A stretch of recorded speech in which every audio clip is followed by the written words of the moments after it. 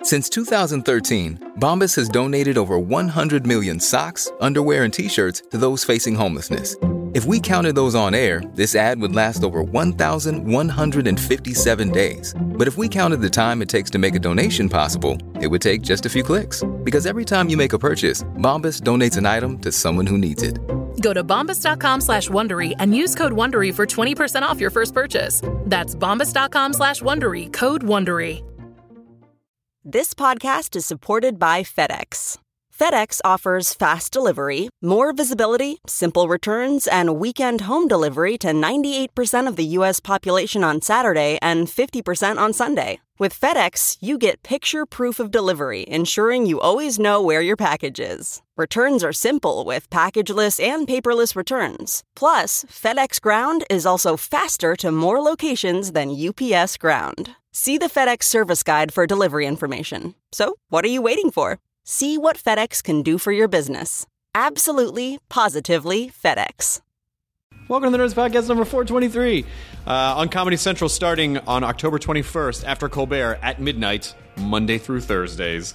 That's my show. That's a new show that I got. It's sort of a fake game show that where comedians come on and we make fun of the shit that we found on social media in a fake game show format. It's a game show in the sense that they are competing, but it's sort of fake in the sense that it's not like Price is Right, where people are competing for fabulous prizes. They're competing for the preservation of their own egos, which is a much more valuable prize to a comedian than a dinette set. So that's at midnight, starting October 21st after Colbert. Please give it a shot.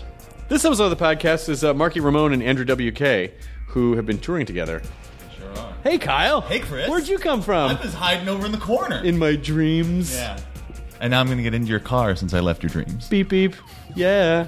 Billy Ocean, Yeah. I found out, very big in England still. Really? That's what I hear. Oh. Sirius XM doesn't lie. That gives me hope for society. But we're not here to talk about a Billy Ocean concert at the Fonda Theater tonight, We sure October aren't. 15th. We're here to talk about Marky Ramone's Blitzkrieg, which is essentially where Marky Ramone has Andrew WK, and they're doing, what was it, like 35 Ramone songs Yeah. or something like that? Just in a row. That's at the Fonda Theater, so if you go to fondatheater.com, then you can get tickets for that. And you should go do that because that's insane. That's going to be an insane show. That's head exploding. That's two awesome things crashing into each other into headbanging goodness. And so we did the podcast with them yesterday. We recorded this kind of early in the morning, and one of the things I love about doing the podcast is just the turns that happen in a show where because we just don't know where the conversation's going to go, and then you just start peeling back layers and I don't know. I'm sort of I don't mind sounding pretentious for a half a second. I'm sort of a student of humanity, Kyle, and it's sort of fun because I haven't figured shit out yet, and it's kind of fun to dissect people in the sense of figure out how they do things and why they do things. It got deep. It got deep and fun. Super deep. Like a deep party. Oh, yeah. Like a philosophical party. Yeah. Just like philosophers, but partying and maybe we should stop talking about it now. I can't help it. It's the after show in me. Oh, so many after shows. I got to break shit down. After we stop this, we're going to talk about something and we got to break it down just to scratch that itch for me. Oh, I like it. I really appreciate that. Here's the Nerds Podcast, episode number 423 with Marky Ramone and Andrew WK. Party! Now entering Nerdist.com.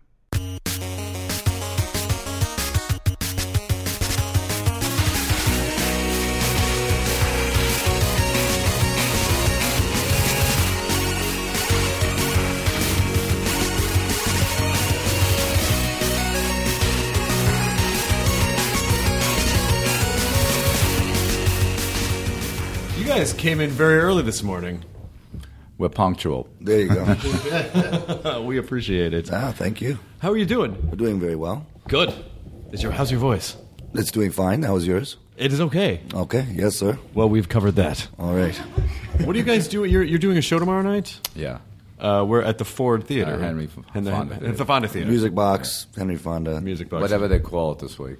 Yeah, it seems it's changed like a few times in the past decade. I think it's Fonda, Henry Fonda, and the other things. I wonder if it's family related, though. Oh. Fonda, Henry Fonda, How many Fondas are there? Well, there's Jane, Peter, right? Yeah. Henry.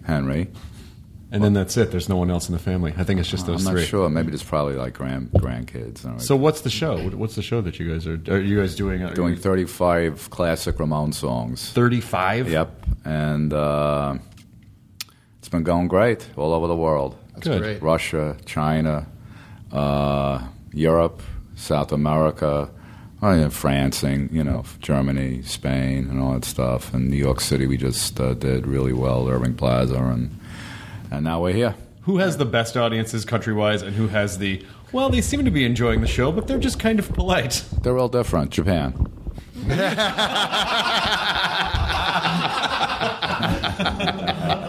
They're very polite. They're very polite. Japan, definitely. Every country's different. The way they react. The way their traditions are and everything. I remember watching concert footage growing up of just every show, and it seemed like Europe, it's like they end up they stomp a lot or they just clap a lot. In Europe, yeah. Well, they like the slam dance. They're into that stuff. Spitting, the slam dancing.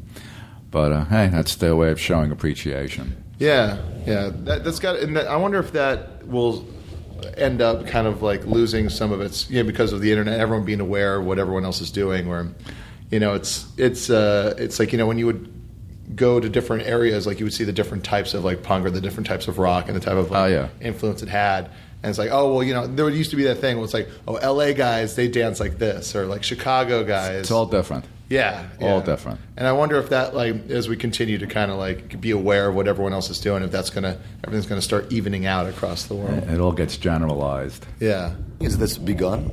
Yes, we started it. I wasn't sure if there was a By the way, formal that is not an uncommon question. It's very good. casual to just very casual. Stumble into it. right in. Yeah, We're loosey-goosey. So how long was it recording before you guys got here? Okay. No, just the last 4 minutes. All right. Why did you? No, I was just curious. I've been on. You never know how someone produces the program. Sometimes there's an official introduction or a start, and sometimes we are unfortunately, and maybe this is not so great for the guests. We are horrendously understructured. We sit down, we have a conversation. The conversation goes for a little while, and then when should we explain who's here or who's on the show? Well, everyone knows. Well, that'll happen. You'll do an intro. We'll tag a little intro, and I'll say Andrew WK's here, Mark Ramone's here, and then you never know. And then here's the show that they're doing, and then it just it fades up with us just in mid conversation. Yeah, we're just chatting. And I'm pretty sure they're going to be able to tell the difference in your voices. Yes. Because Marky sounds exactly like Marky Ramone. Can't hide the Brooklyn accent. Yeah. But I'm always, I want to try to learn from you how to not blow out my voice, because you manage to not blow out your voice, and there must be something. Are there exercises? Warming up is good, and obviously early in the morning before you've spoken a lot, you're going to sound a little different than you would later in the day. So it always helps to just the worst thing for me is sleeping right before a show and then going right on stage. I think that just being awake and active is helpful, but I would ask you for advice really more, because you use your voice in all these different ways, beyond one particular delivery. I'm usually just singing or screaming, sort of at a full tilt. There's also just speaking and then doing, more nuanced voices for a character or something like that, and then obviously a podcast would be different from television, or maybe not. I would actually like to know your approach. I don't have one. It's bad. Well, it's working then. Talking is the worst thing you can do for your voice. Basically, talking is the worst. Okay. And so that is what I do. Especially if you have to sing at a show, you really shouldn't talk at all during the day. You kind of just want one or the other. I just goggle. With coffee? I just goggle. Any liquid. I saw George Carlin once, and he lost his place in a show, and then took a sip of his drink. It was just this big thing of just brown stuff, and then some guy went woo, and he was like, no, fuck you, it's not booze. And then he explained that he was once talking, he was having trouble doing shows after two a night for a long time, that he was losing his voice, and he talked to an opera singer who says, oh, you need room temperature flat Coca-Cola. He says something about you just drink that, and it's kind of a temporary fix where just kind of the syrup or the sugar just kind of coats your vocal cords and kind of heals them temporarily. Oh, apple cider vinegar. Really? We were talking about vinegar. Yeah, last night. Dude, apple gnarly, cider vinegar unfiltered, that shit will fit. Like, if you're starting to get a cold or whatever, it also cures acid reflux. Yeah. It's fantastic. And why is that? Because it seems so acidic. Definitely. It seems like the opposite thing. If I had, that feeling of bile reaching up the back of my throat, I would never think, drink a bunch of vinegar, then I'll feel better. But you're saying it neutralizes acid even more than dairy or calcium? It does. I'm going to say something that the internet's probably going to correct me on, but I believe vinegar is alkaline. Is that correct? Anyone? Good. Probably. Let's go with that. It might not be scientifically accurate, but let's just say that you can't argue with results. Well, maybe you reach a tipping point where it's so acidic that your body can't get any more acidic, so you kind of So it come out the loops other way. back around. Yeah. Like, if someone is hyperactive, they'll take speed, basically, and it calms them down. Yeah. So maybe the body, if you just max out the acid... It's like throat speed. There you go. It's basically like throat speed. I did see a dude makes do that sense. once. I did see a dude smoke speed and then curl up for a nap. And it was the weird. Where did you see that? On my couch. Why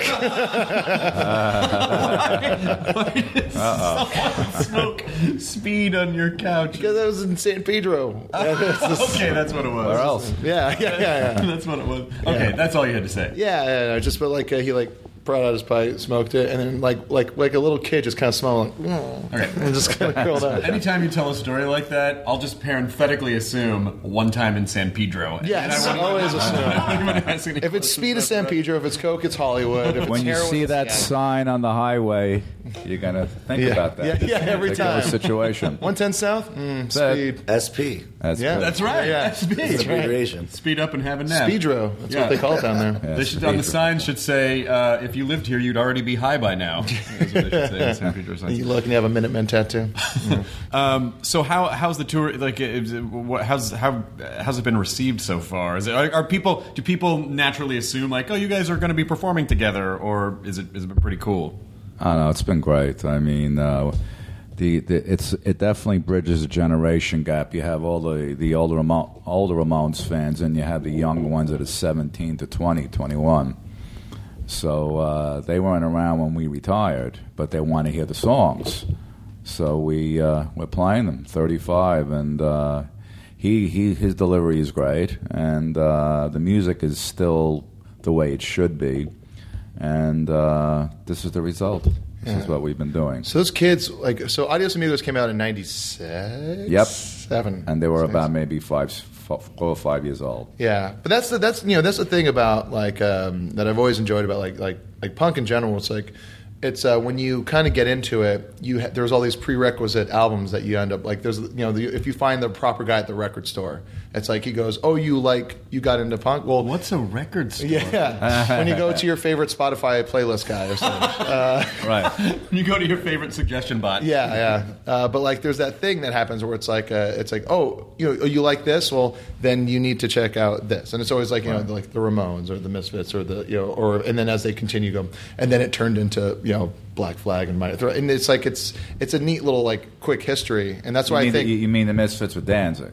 well, yes, with Danzig. No, the album they put out last year. Not that. No, God, please. No, it's either got to be with Danzig or Michael Graves, or there's no Misfits. Yeah. I remember I tweeted something like I saw because the Misfits came to Hawaii. Well, the Misfits came to Hawaii in '98. That's where I'm from, and that was the third incarnation. Yeah. And like I said, when I saw, and some guy on Twitter just probably 10 tweets at me deep going, "How dare you say you saw the Misfits? You didn't see. It's not the Misfits without." Right. And then exactly. I was like, but I was a kid.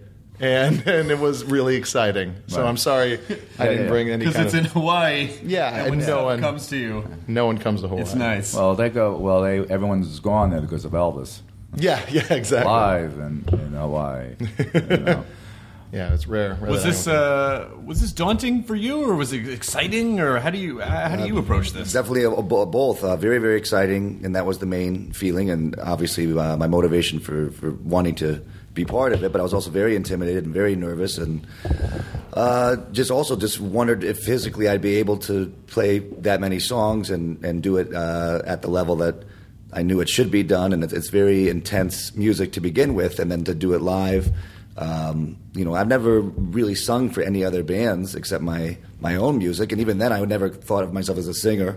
I just had to. That was sort of the task that I needed to accomplish to make the music I wanted to make. Someone had to sing it.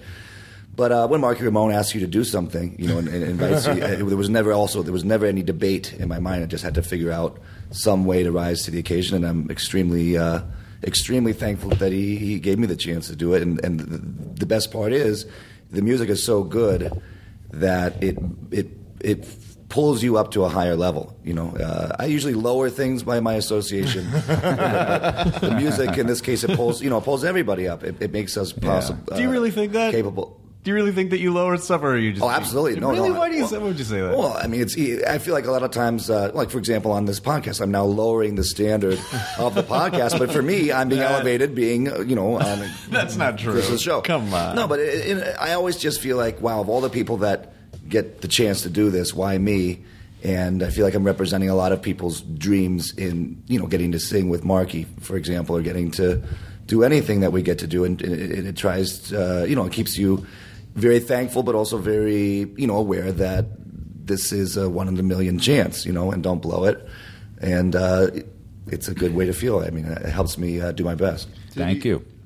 How much of you when you're approaching to do these songs, essentially cover these songs, are you looking at it as how much do you want to try to keep the sound the way that it was originally versus, well, you want to kind of bring something of yourself to it as well? Like, well, that's what he does. Find that balance? That's what he does. I didn't want any clones, so Andrew delivers his vocals the way he is. He doesn't, he's not trying to copy Joey. I mean, everyone's different. There's not going to be another Joey. So Andrew does it his way. That's what I wanted, and he definitely engages the audience really well, and that's important. That's great. And again, the music is so strong and so demanding. It's almost like saying, okay, I'm going to sprint as fast as I can. Now, should I sprint in this style, or should I try to emulate this person's style? When you're giving all that you have, it kind of just happens how it's going to happen. Yeah. And you don't really make a choice of how to go all out. Like, if you're going to go all out, it's just going to emerge in a very primal way, and again, the songs kind of take care of it. If I just sort of sing the best I can, what happens, really. I mean, I don't think I could try to sing it any other way. It just takes everything you have, and then what you're left with is hopefully enjoyable. Definitely. Is it sort of nice for you in the sense of, I don't know, does there feel like, I don't want to say closure, but because it's not over, but does it sort of feel like, wow, I get to do these songs again, and it feels really good being up here? Does it, like, what is the experience like for you? Well, I like to see the generation gap come together. You have the older fans and the younger fans, and that's what this music does. It's the musical content, the lyrical content, and it's the energy level of the songs which youth can relate to. So that's what we're getting. And I enjoy it because I want to keep the music alive, and I feel the songs are too good not to be played. Yeah. So, the younger generation that, again, didn't see the Ramones the first time, at least they're hearing the music properly, and it's 2013. Yeah. So it's a whole new generation. Are you doing? Are the sets the same, or it's like just the one One, song two, ends, three, 1, 2, four. 3, 4. Very quick, no talking about the weather or your grandmother. Which he's known for. Right. No, it's straight through, and that's the way. Yeah. Does the Pinhead make an appearance still? No, we're not going to rely on visuals like that. Oh, okay.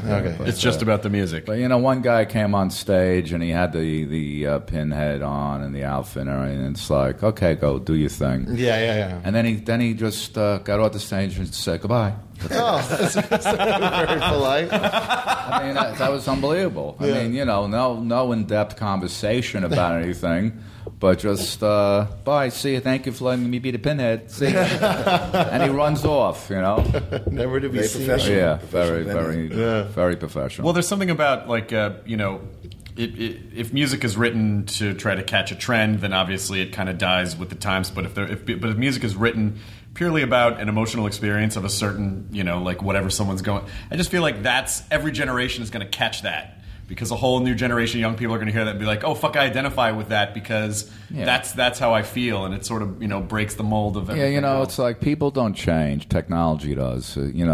People confront the same situations in life, the siblings, school, what they're going to do in their future, boyfriend, girlfriend stuff, and all that. So, I mean, the lyrical content basically compared to then to now is the same. Yeah. But now everyone has a cell phone. Oh my God! It must be. Are the shows just lit up like lanterns? Unbelievable. Yeah. No one can see where they're going. I mean, you're watching a show out of a little screen like that, where you have the option to watch it normally, and I don't get it. Why pay to go to a show if you're going to put your face on your phone? It's just very strange. I feel the same way, yeah. Like being at like a Hollywood Bowl show, and it's like if you're the whole thing. Yeah, but like I find myself my eyes going towards the screen, and I go, "What's the fucking point then?" I know. The little thing like that, and you got this beautiful big stage. Yeah. But I guess a lot of people just want it, to remember. The moment. Yeah. I think the live tweet is sort of the death of good. It's like, can you just experience a thing without having to put your face down and say something every 2 seconds? And I say this as someone who's on Twitter a lot, and I think eventually what'll happen is people will start embracing the idea of you'll start seeing advertisements that's like no technology at the show, like you have to leave your phone and just focus on the show. I'm at obviously I fly at airports, people taking photos of you, and they think you don't know they're doing it. You know what I mean? They're like, looking up, and so I go up to the guy and go, look, why don't you get someone to take a photo of us together? Wouldn't you like you to be in the photo? I mean, obviously you know who I am. Let's do that together. Okay. You know what I mean? It's like, you don't have to be a sneak. Yeah. It's invasion of privacy, really. I guess in that case, yeah, it is kind of. I mean, I'll sign autographs, take photos, but tell me. Yeah. So, Andrew, I have a question for you. All right. How much of so people must have an idea of who they think you are because of who they see on stage. Is that you off stage? Is there or did you have a little private piece that's like, what's the difference between the two? Do you really get wet? Well, definitely. I mean, definitely. Very sweaty. It takes a lot of physical effort to do anything, these days, I guess. So there's different skills you call upon for different levels of effort and different tasks. And, for example, right now I could try to sing my answer or scream it or run around while doing so and headbanging. And it might be fun for the folks in the room. Since there's no cameras, no one would actually be able to appreciate it beyond the room. But, just like if I call my mom, I'm going to have a different, end result I'm hoping to accomplish from that task. And we'll use the skills of trying to sound as sweet and sober to her as possible. And then there's other moments when, I draw upon different skills. So I don't think there's any real person or real personality. It's just different times and different ways of behaving for different moments, I guess, but I just think of I think of Chuck Norris. And how Chuck Norris had to go around with a bodyguard because people were always like, I could kick that guy's ass. Right. You know what I mean? It's like when people see you as like, he's the party guy and he does this and he's a rock. They think that you're in that mode all the time. Well, I absolutely am. I mean, there's just different applications for it. I mean, the state of mind is to be glad you're not dead. Yeah, that's true. Basically, that's to me the party's mindset is to celebrate the fact that we're here at all. And then just, there's many different ways to use that opportunity, and there's many different kinds of energy that it can conjure up. But fortunately, the vibe that we put out, that Marky puts out, that all of our efforts, that you guys put out, it's a good vibe. And so most people that we interact with are just friendly and cheerful and have a good vibe as well. Well, most of them. I think, are you still doing motivational speaking?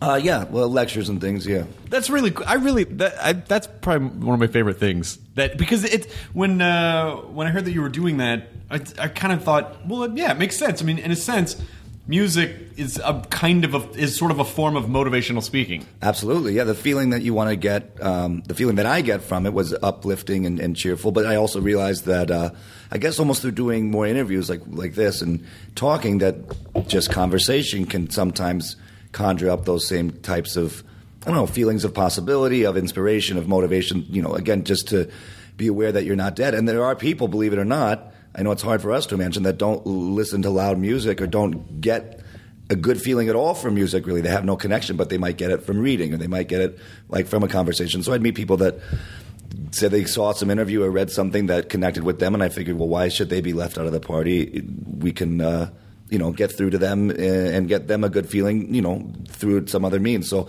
my main goal is to get that kind of energetic feeling also for myself. I want to be cheered up and motivated and feel good. So try to spread it around as many different ways as possible. And so, what is the underlying theme of the what do you want to motivate people to do? Is it to do things or feel things or have a better life, or what is it that you want? I don't know. It's mainly just to hang out and talk and party. And most people seem to enjoy that as much as I do. So. Well, it's like if I can do it, you can do it. Yeah, that's true. You know what I mean? That's true. My life is proof that dreams can come true and that very unlikely adventures can take place. Yeah, it's the film, the movie The Edge with Alec Baldwin and Anthony Hopkins. Yeah. Where he says all the way throughout the movie, what one man can do, another man can do. Is that where they're in the prison or something? No, they're in the woods. Oh, okay. Which is like an outdoor prison without walls. Biggest prison. There's a set of bars. And there was a bear, which they also have in prison. Bear. You got to have the bear. But it's just the idea. Staple. I mean, that is absolutely true. When people say like, "How do you do what you do?" Like, I don't know. I figured it out. Anyone can do it. Like you just create a certain set of circumstances and get a little bit of luck, and you could do it too. Anyone can do what they want, what they're meant to do. You know, and figuring that out and having it align with your desires is maybe the harder part of believing that it's possible. But I would never tell someone to do exactly what I do or do anything that someone else is doing, but to do what they really want. And, finding out what that is can even be the most complicated part of all. I think so much has been set up, I don't know, by bad influences, but just influences in society and life in general to tell us that it would never even occur to you to think about wanting to do anything, beyond survive. But, we're very lucky in this day and age, and for most of us, to have a lot of the crucial aspects of life taken care of to some degree, so then we can indulge in, things beyond food and shelter, basically. Yeah, well, people definitely have this sort of, it's almost like this internal director monologue where they go, oh, I'd want to do this, and it goes, oh, you can't do that, and they go, okay, I guess I can't do that. Right. Not realizing that you don't have to listen to that, but I think it's important to remind people that you can ask your brain questions. If your brain says, no, you can't do that, then you can go, why couldn't I do that, or how could I do that? Hopefully you're just, you're propelled or drawn or pulled towards something that makes you feel good, and just have the courage to actually do it, more than once. Yeah. Do it over and over and over again. But even if you get to do it once, that's better than none. Just never assume that it's not possible, because, we've seen too many examples of very unlikely dreams coming true and very unlikely adventures taking place to believe that it's not possible. It absolutely is. In fact, that's the way the world is set up to work. I think it's just, it's so hard to, fully fathom it. Well, a lot of times people can't get out of their own fucking way. You cannot get out of your own way to do the things that you think that you want to do. It's tricky. Well, it all stems back to grandma and grandpa and mother and father. My son, the doctor, the lawyer. You know what I mean? Can't do anything else, just that. Yeah. So it's because it's been ingrained in society. Yeah. How did you get the wherewithal to think you could do what you're doing, like drumming? I just didn't listen to anyone. You look at them and you go, why are they telling me this? So it's up to the individual. Was there a time when you realized that you were going to live this way forever? Yeah, when I was about 12. 12 years old. I didn't get much from school. I didn't think there was anything that could really help me. And you found music? Yeah. Thank God. Because all the hypocrisy and bullshit. Excuse the line. No, you can say whatever you want. And all the bullshit out there that, especially stuff they teach in school. It's baloney. So music was more of a realistic view of my point to the path that I wanted to take. Yeah. Do you feel like, are you good at handling success, both of you? Yeah. I mean, you have to be you. You can't live this rock star lifestyle and come off like you're better than anyone else, or that, no, I'm not going to sign any autographs, I'm not taking any photos with you. If you have that attitude, then you're going to lose your fans and friends, because those are the people that got you where you are. And it sounds cliche, but it's the truth. Yeah. You know? So when you stop acting yourself, then you have problems. Yeah. But I think that was. Would you say that was sort of the underlying thing that sort of built the community around like the Ramones? I mean, you guys are coming out of this era where there's like arena rock and the band is up there and you're fucking way back there. But then with you guys, you're in it. You're there down with people playing like right there. Right, CBGB's, Max's Kansas City in New York in '74. We finally had a place to play. I mean, I was in another band at the time with Richard Hell and the Voidoids, but anyway, I mean, our competition was the stadium rock and all that stuff and disco, but the camaraderie that we had with the bands that started punk, like Talking Heads, Television, the Ramones, obviously, Blondie, and the Heartbreakers, the Dolls, it was a small community. So, you were right about that stadium stuff. You know, we were a lot closer to our fans in that environment. Well, so all those bands that you mentioned, was it interesting for you to see how everyone sort of sprouted off and kind of their own?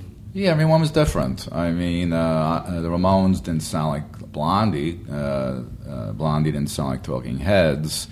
But, we were all hoping that one thing, the musical combination of people would advance.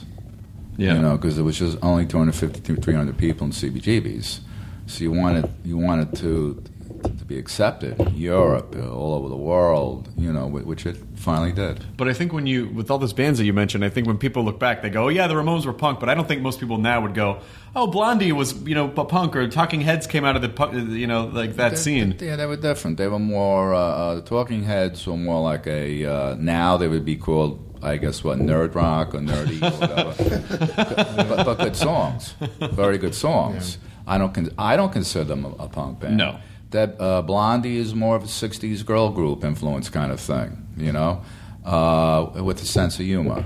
So, but they have great songs, and then they went disco, which garnered them a lot of hits. So more power to them. But the Ramones, we stuck to our guns. Yeah, we didn't change. We didn't do them. We just stayed on that path. Yeah.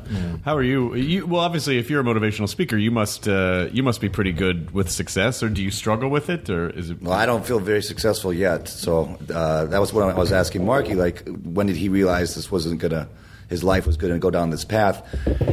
It's all still very baffling to me that any of this has happened, and it's only been a few years where I've realized, wow, maybe this really is just not going to stop, because there's been so much beyond my own self. I also, like what Marky was saying, so many other people have given me these chances. So many opportunities were ones I could never have dreamed up or even set out to have for myself. So there seems to be this outside influence, outside forces, and outside people beyond yourself that are responsible for the life that you're getting to have.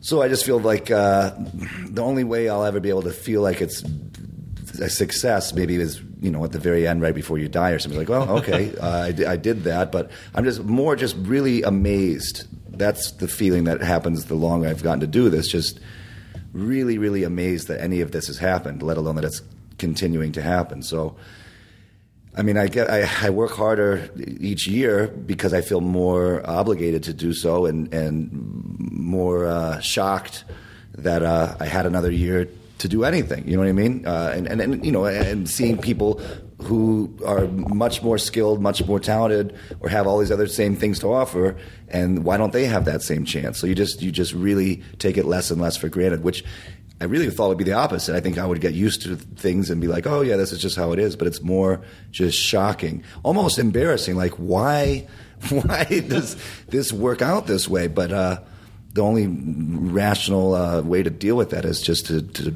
apply yourself even harder to it. Do you feel like if you were to ever say, like, oh, I think I've reached that thing, Are you afraid to ever think that because then you wouldn't put in as much effort, or you would get comfortable, or do you feel like... Maybe. I've seen people that seem to approach their work that way, or their life in general, where it's, I don't have any other interest, is basically what the thing is. I see a lot of people who do have their project or their work, and whether it's being in a band or whether it's, working in something in the creative arts, they have their main interest, which could be like their family, which seems like a pretty good interest to have, or their hobbies, even like certain things like golf. And there's nothing wrong with any of this, but I don't have any other interests. There's nothing else that this is like funding for me to do. This is all it ever is, and that I think is what keeps it from ever feeling like it's getting old or oh yeah, I just wake up every day and do this thing. It's always unpredictable and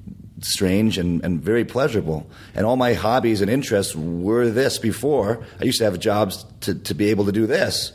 And once you're able to do this all the time, then life gets pretty strange in a good way. Yeah. I think when you approach it where you just want success, it's not going to happen. You have to really hone your skills, and all that will come. Yeah. A lot of people go, well, I want to make a lot of money.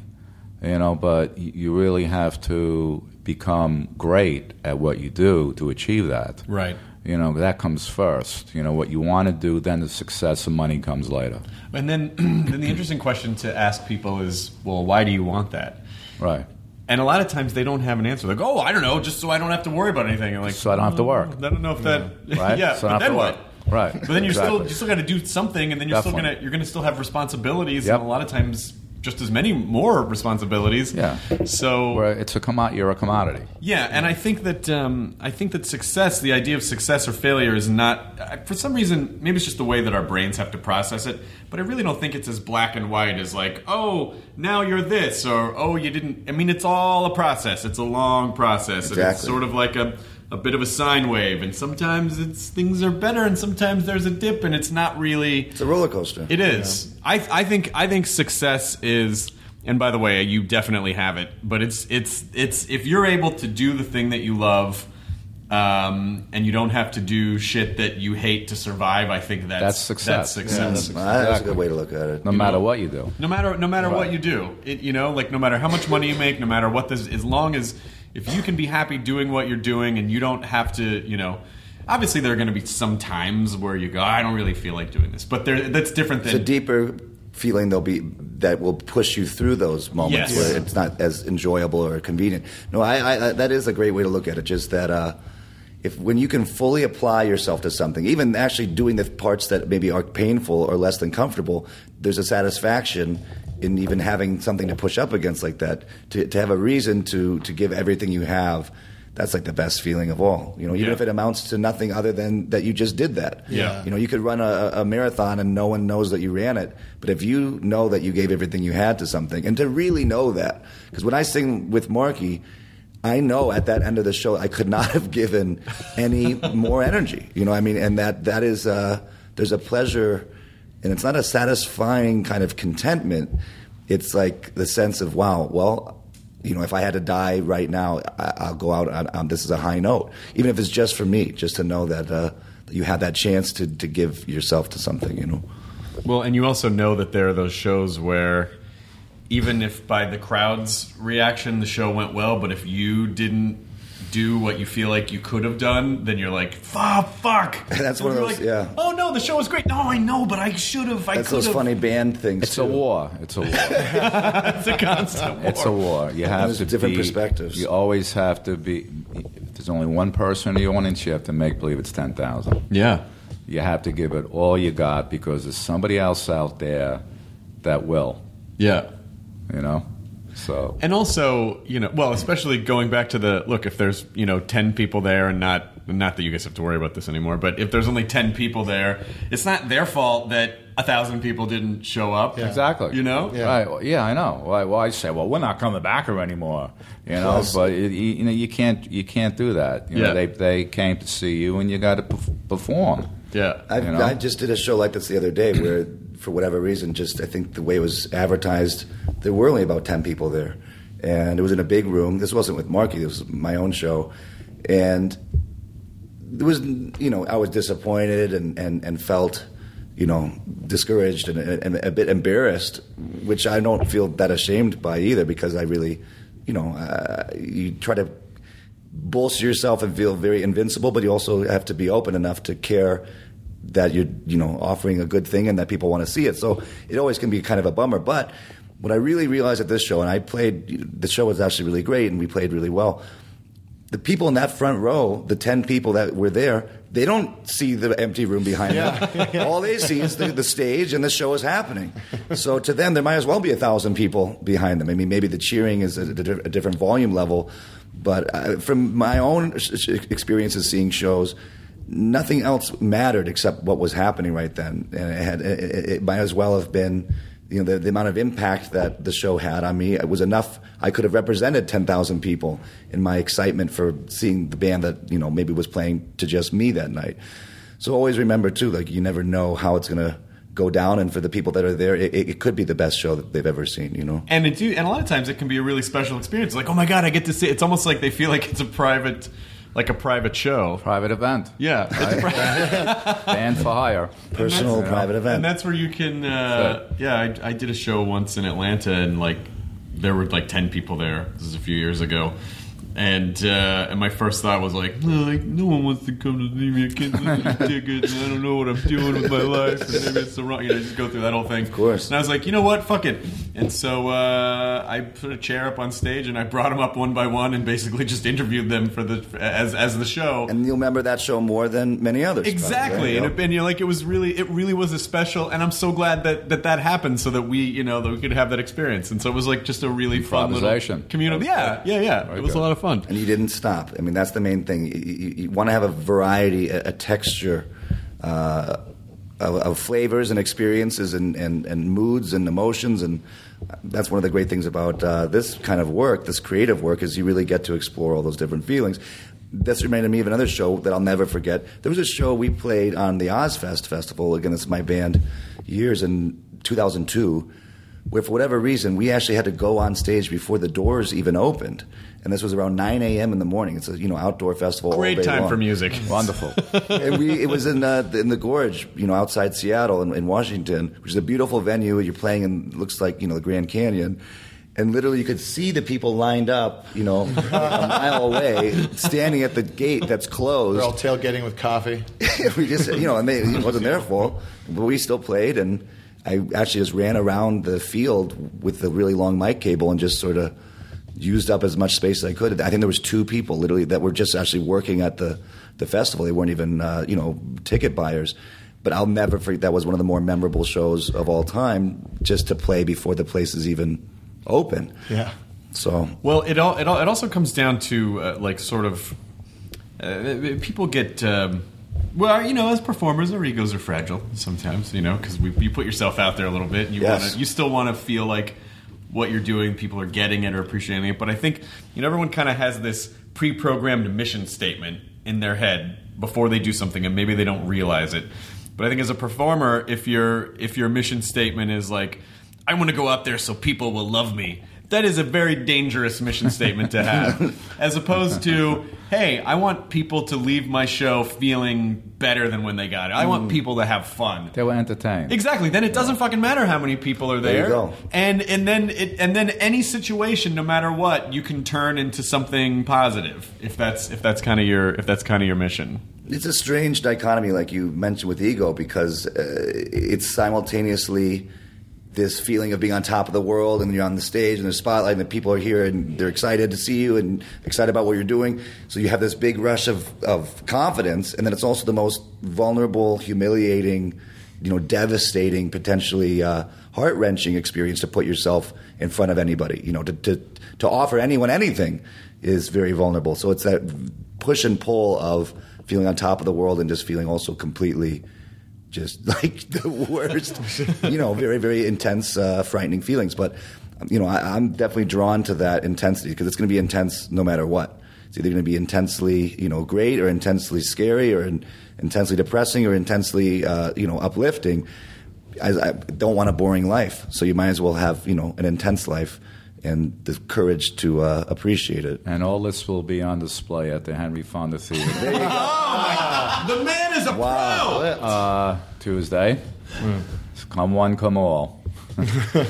So on the flip side of that, when we're talking about like, only 10 people show up. So as a punk band, was it ever odd when like shit tons of people started showing up? Okay, good question. I just did Rock in Rio 2 or 3 weeks ago. 250,000 people Jesus Christ. watching.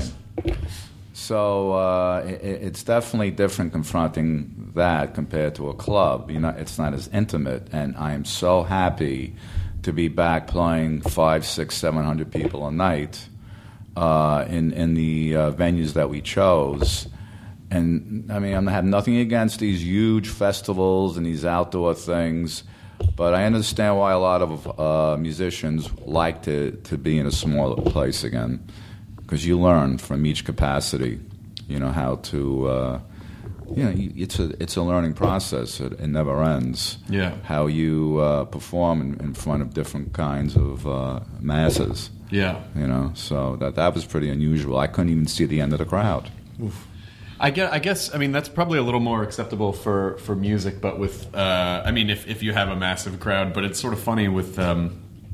I have to relate everything back to comedy, and I apologize, but that's just what I know. It's a mad world. But there's a point where, because there's a lot of some comics will do like Madison Square Garden or whatever, and there not many people can do it, but some do. Right. And I'm sort of like, why would you? I mean, I'm sure you get paid a lot of money, but why wouldn't you do more shows in a smaller venue? Because it Beacon Theater. Yeah, exactly. It just needs to be. I feel like when you start getting above 1,000 people. Then it's not really about the show anymore because people can get distracted and if they're not. Yeah, then it's an event and it's not and then you can't really connect with people as much. Yeah, I mean, I noticed that too, especially in Rock and Rio, Lollapalooza, all those things. You could be playing. And then there's a guy walking around with a newspaper and a cup of coffee, talking to the phone. So a lot of the time they're not really there to listen to the music. They're there to maybe pick up a girl. A girl's there to pick up a guy. So it's like a small city. Yeah. Of what they're doing, like what everyone else does. Yeah. So every venue's different. What's your favorite venue? Like, if you can say, do you have like a favorite venue? Well, New York was always great. It is always great to play. Tokyo. I'm naming cities now. Because South America, Argentina, Brazil, really cool. Athens, Barcelona, Spain. China was unbelievable. Beijing. It's just unbelievable. It's so westernized now. It's just comes out of the woodwork. It's crazy. Again, Russia. Wow. Whole new ball game there now. So it's different everywhere, really. Since you've been around the world a bunch of times now with music, like, do you still get excited when you're going to a city, and do you try to make it in the schedule so you have time to at least enjoy it? Yeah, you see these things as a young teenager in postcards. You go, I'd like to go there, or you on TV, you see a movie, spy film. A guy's in Zurich, or he's in London. Go, boy, I'd love to go there, see Big Ben and everything else, the Thames and all that stuff, So, that was one of the reasons, too, because I really wanted to travel a lot and just see places. That's right. Can I also just say that as a young, I'm sure young people are like, yeah, man, fucking rock and roll, you used to sleep all day and you fucking get fucked up all night. You guys are both in really good shape. You would have to be in decent shape to maintain the shows and the lifestyle. Yeah. 35 songs. Even just a Ramones set is it's nonstop. That is nonstop. It's very athletic. Yeah. It's that style of music. There's all different kinds. I mean, you can play mellow music and you'll have a mellower physique, I guess. if you're gonna get if you're gonna stay in bed all day and whatever, you're not going to be able to do this. Because you have to be in good shape. You have to tour. You got to fly. You got to go to hotels. You got to do interviews. You got to do the show. So there is ultimately stress levels that you have to deal with, but it's how you deal with them. Yeah. And have you gotten better at that over the years, do you think? Yeah. I remember the first time. I mean, I'd been in bands and played shows since, I guess elementary school and things like that. It was always just what we would do for fun, music and record. But actually going on tour as the Andrew WK for the first time, we played in England. And I remember after the very first show we played, it was actually a very mild tour in terms of the schedule. It was very comfortable. We were on a bus, and we only had played 2 shows, and we have a day off or sometimes 2 days off. I couldn't imagine doing another show at all after that first one, let alone that we had to do it again the next night. Yeah. I was completely overwhelmed. But then, you build up a level of it's almost like a reserve strength, but also just the adrenaline. And what happens is now it's harder to stop than it is to keep going. It takes more energy to come down from this way of life than it is to even maintain now, because you have to have this constant adrenaline level, like Marky said, just to even go through the traveling, let alone performing. And once it's on, you get hooked, and you don't want it to stop. You don't want to come down from it. No, you really have to learn how to be like a master economist with your energy and figuring out how to manipulate, because it's easy to see why people go get super fucked up after shows, because you're just like this. They want to come down. Yeah, they want to come down, or they just want to feel. It's just having to deal with that. It's a very weird thing to do. Performing is a very strange. It's a weird anomaly in our culture. It's a strange thing to do, and I don't, I'm sure people think, oh, you go on stage and then that's it. You're like, you still got to deal with that shit. You have to process that experience. Your brain's got to... Very overwhelming. Yeah. Very emotional. And it's strange. You'll feel very sad. Isn't that weird? Isn't that weird? Even after the biggest... always after the biggest, best shows when I would feel the most... It's not even sad, like my mood is sad. It's... You know what I think it is? And I think this is a very important way to think about depression in general. Not for everybody, but in a lot of cases, all depression is your soul trying to absorb the actual physical experience that you just went through. And it's trying to muster up the strength and space inside your own brain, basically, to say this life experience just happened. And I think it's what we would call a come down or whatever. It's the only way your body can process the life as you're living it. And I used to get really upset and freaked out when that feeling would come and almost feel guilty, like, why am I feeling down or depressed or sad? I have no right to feel this way.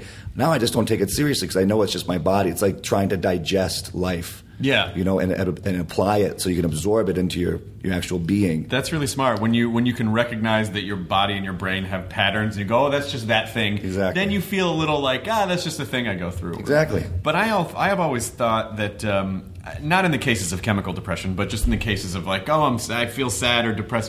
I've always sort of looked at depression as like excitement without an outlet. It's sort of like excitement that's trapped and you can't express it, so it just sort of flips over, and then it sort of flips over to the negative of like, I wanted to be able to do this thing, and now I can't, and I feel empty and weird, and it's like it's just weird. That's what it is. It's a very bizarre physical sensation. It's less of a mood. It's more like a physical feeling. Yeah. And again, like I'm someone who have had all different kinds of moods, and so I've always sought out things that made me feel cheered up, and assumed that that's why most other people were doing them. Even if you listen to angry music, it still feels good, or music that's about what we might call negative things, it's still uplifting. So you just want to be around that and saturate yourself with cheerful stuff. It's also if you're someone who's hyper aware of yourself and things, then you can also have that experience where you're doing something that you always dreamed of, and in your head you're going, is it? Is this it? Is it happening right now? What am I supposed to be feeling? Should I be happier? Should I be sad? What am I supposed to be? It's like you get so hyper aware of the situation that I find that a lot of the things I sort of have to go back and basically retroactively go, oh, that really was an amazing experience. Because at the time, you're just not, you don't know what the fuck you're supposed to be doing or thinking. You just do it. Yeah. That's all. And now we have doctors dispensing all these pills for these depressions, which I'm totally against. It's up to the individual, but it's funny, when I was young, a doctor would say, this is what you need. Now, a lot of people going, this is what I want. Oh, that's a good point. And the doctor goes, okay, you can have it. You know?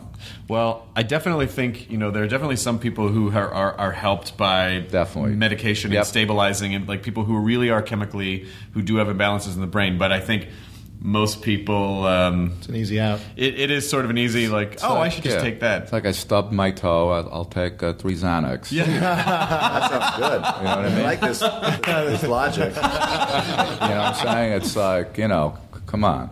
Or again, just that we don't have to get too caught up. Like what we think of as not feeling good, maybe that's not even that bad. Maybe these kinds of moods, whatever expectations, that's what I changed in my own brain over the years. I don't really feel differently or better more of the time. I just feel better about not feeling that great certain times, and just understand that's part of the process. Yeah. And to appreciate the whole thing. Being alive is a positive experience by its very nature. You know what I mean? You're in the red, or is it in the black? You're in the black. You're in the black because you're existing, So with that, why not, again, savor the whole range of flavors? Yeah. Even the ones that maybe are a bit bitter or a bit, scary or whatever. I don't want to have a one-dimensional life or just feel the same way all the time. You want to feel fully alive, And as humans, we can have all these different feelings and have the ability, like you're saying, to be aware of them and appreciate them. Well, it's easy to forget that when you're feeling and when you're feeling negatively, you kind of, your brain is very it's very narrow. Like you forget, this will pass. It's not. I've felt this before, and it's been okay. Ultimately, it's like your first girlfriend. Yes. You know what I mean? If your best friend takes her away from you, there's other girls. Yeah. But then you have to realize, later in life, you realize it wasn't that important. Mm-hmm. But it did pass. Yeah. Well, that's just our baby brains. Like, right. What are these things called feelings and emotions? Exactly. And it was all valuable. I mean, appreciating even bad relationships, there was some value there. Even the time, there's always some good time, even in the worst, like any bad friendship or, business problems or stress. And I've been dealing with things, constantly like anyone else, where it's very hard to see the silver lining, but even the worst experience has something to offer.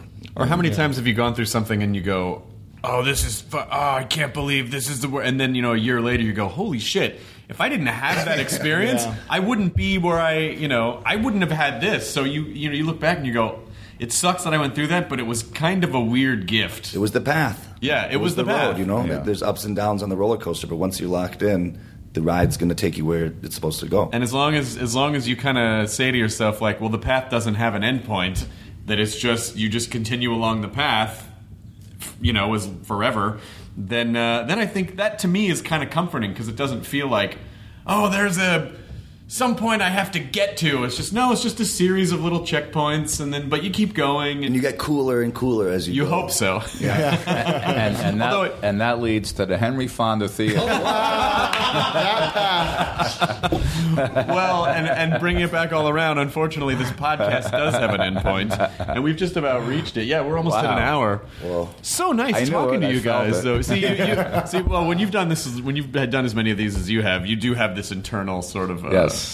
Yeah, that's very good. It was very in depth. It was good, talking about all this. Oh, it's been really, it's really great. And then seeing the two of you guys, together and sort of, where you are in your careers, but coming together to make this familiar but new thing at the same time. It's cool. It's really cool. It's working.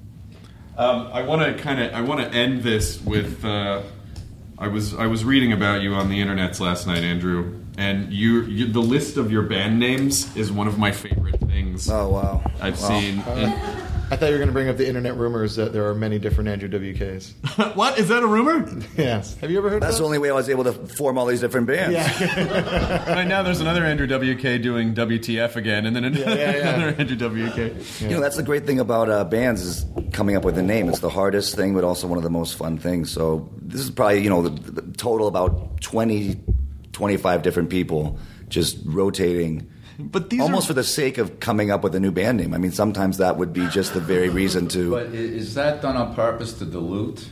What, the quality? Dilute who we are, or is it all the band names? No, your name or my name or anyone's name. You know, No, it's an index. It's a way to locate someone on the map. Like 20 names that are the same. Like say Marky Ramone times 20, and there's only one. I mean, is it there purposely to dilute who you are, or is it just, what is it? I agree with you. I think it's an experiential index where you look at a thing and you go, oh, that is that thing that feels like this. Yeah, exactly. Yeah. And there's always ways to get there, and here's another hopeful, another path. But I really do like these names. I mean, like each one of them I like, and they all have totally different vibes. There's Slam, Reverse Polarity, Lab Lobotomy, the Pterodactyls, Music Band. Yup. I played drums in that for a short time. Mr. Velocity Hopkins. No, that's an actual gentleman. So that was a band that he formed, but his name was Mr. Velocity Hopkins, so I can't take credit for that one. Cathode, the Portly Boys, Kangoo, the Beast People, Stormy Rodent, a later iteration of Scheme. Stormy Rodent, the Malt Liquors, Isis and the Werewolves, and Sucking Coeds. Yep. Some of those names I made up, and many of them I didn't. So I was just fortunate enough to be around, these very creative people, and they showed me that you can make up a great band name. And eventually, you were just like, I guess it'll just be my name. Well, that is true. Yeah, and you had someone say, "What's in a name?" What's in a name? But it is sort of funny. That's like, and I think that right there, and I think this is a good place to stick the landing, is that that is a very interesting metaphor for life, of where you're searching all around for the perfect thing, and then in the end you find out it's you. Yeah. Like, you know what I mean? It's like you find out, you search everywhere outside, and then you're like, oh, maybe I'm the thing. Maybe it's just me. Maybe I should find myself. Yeah, I changed my name. I had to when I joined the Ramones. Yeah, that's sort of part of it. It was Mark Bell. That's my real name. Then we were tossing around names. And we came up with Marky Ramone because of a serial character from the 60s named Marky Mapo, which was a popular serial along with Farina and Wheatina. And he was the main spokesman, this little cowboy cartoon kid. So, and my grandmother used to call me Marky, so that's how I got that, Oh, wow. So who knows where his band's members got the names from, Well, not a serial kid. That's a fucking great story. It's and I bought the doll on eBay. Oh, wow. What? You have it? Sits there staring at me with Marky on his cowboy hat. But you know what? I think of my grandmother when I see that, and I go, oh. Wow. Yeah, we didn't. She didn't particularly like the loud bashing of the drumming. It's not grandma music. Talking, pretty heavy negativity there. But anyway, I overcame that. So, And then, of course, in the late '80s with Marky Mark, you're like, "You son of a bitch!"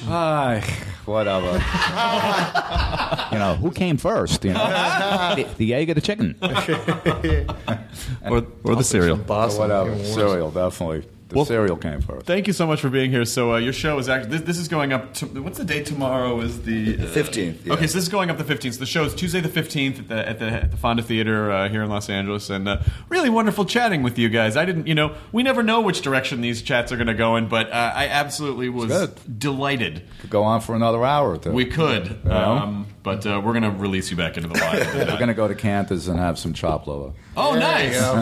Cool. Cherry phosphate. Good to see you guys. Yeah. Thank you very much. Enjoy your burrito. Thanks. Thank you. Now leaving Nerdist.com. Enjoy your burrito. Are you tired of dating assholes? Do you want a Prince Charming? If so, we're filming a reality show. Sign up here. 12 American women are flown over to the UK for a Bachelor-style reality dating show. There are so many questions about a show like this, because it's so odd. These women have been told that they were going to be dating the world's most eligible bachelor, Prince Harry. What? Y'all playing with me, right? You can binge The Bachelor of Buckingham Palace exclusively on Wondery Plus. Join Wondery Plus in Apple Podcasts or the Wondery app.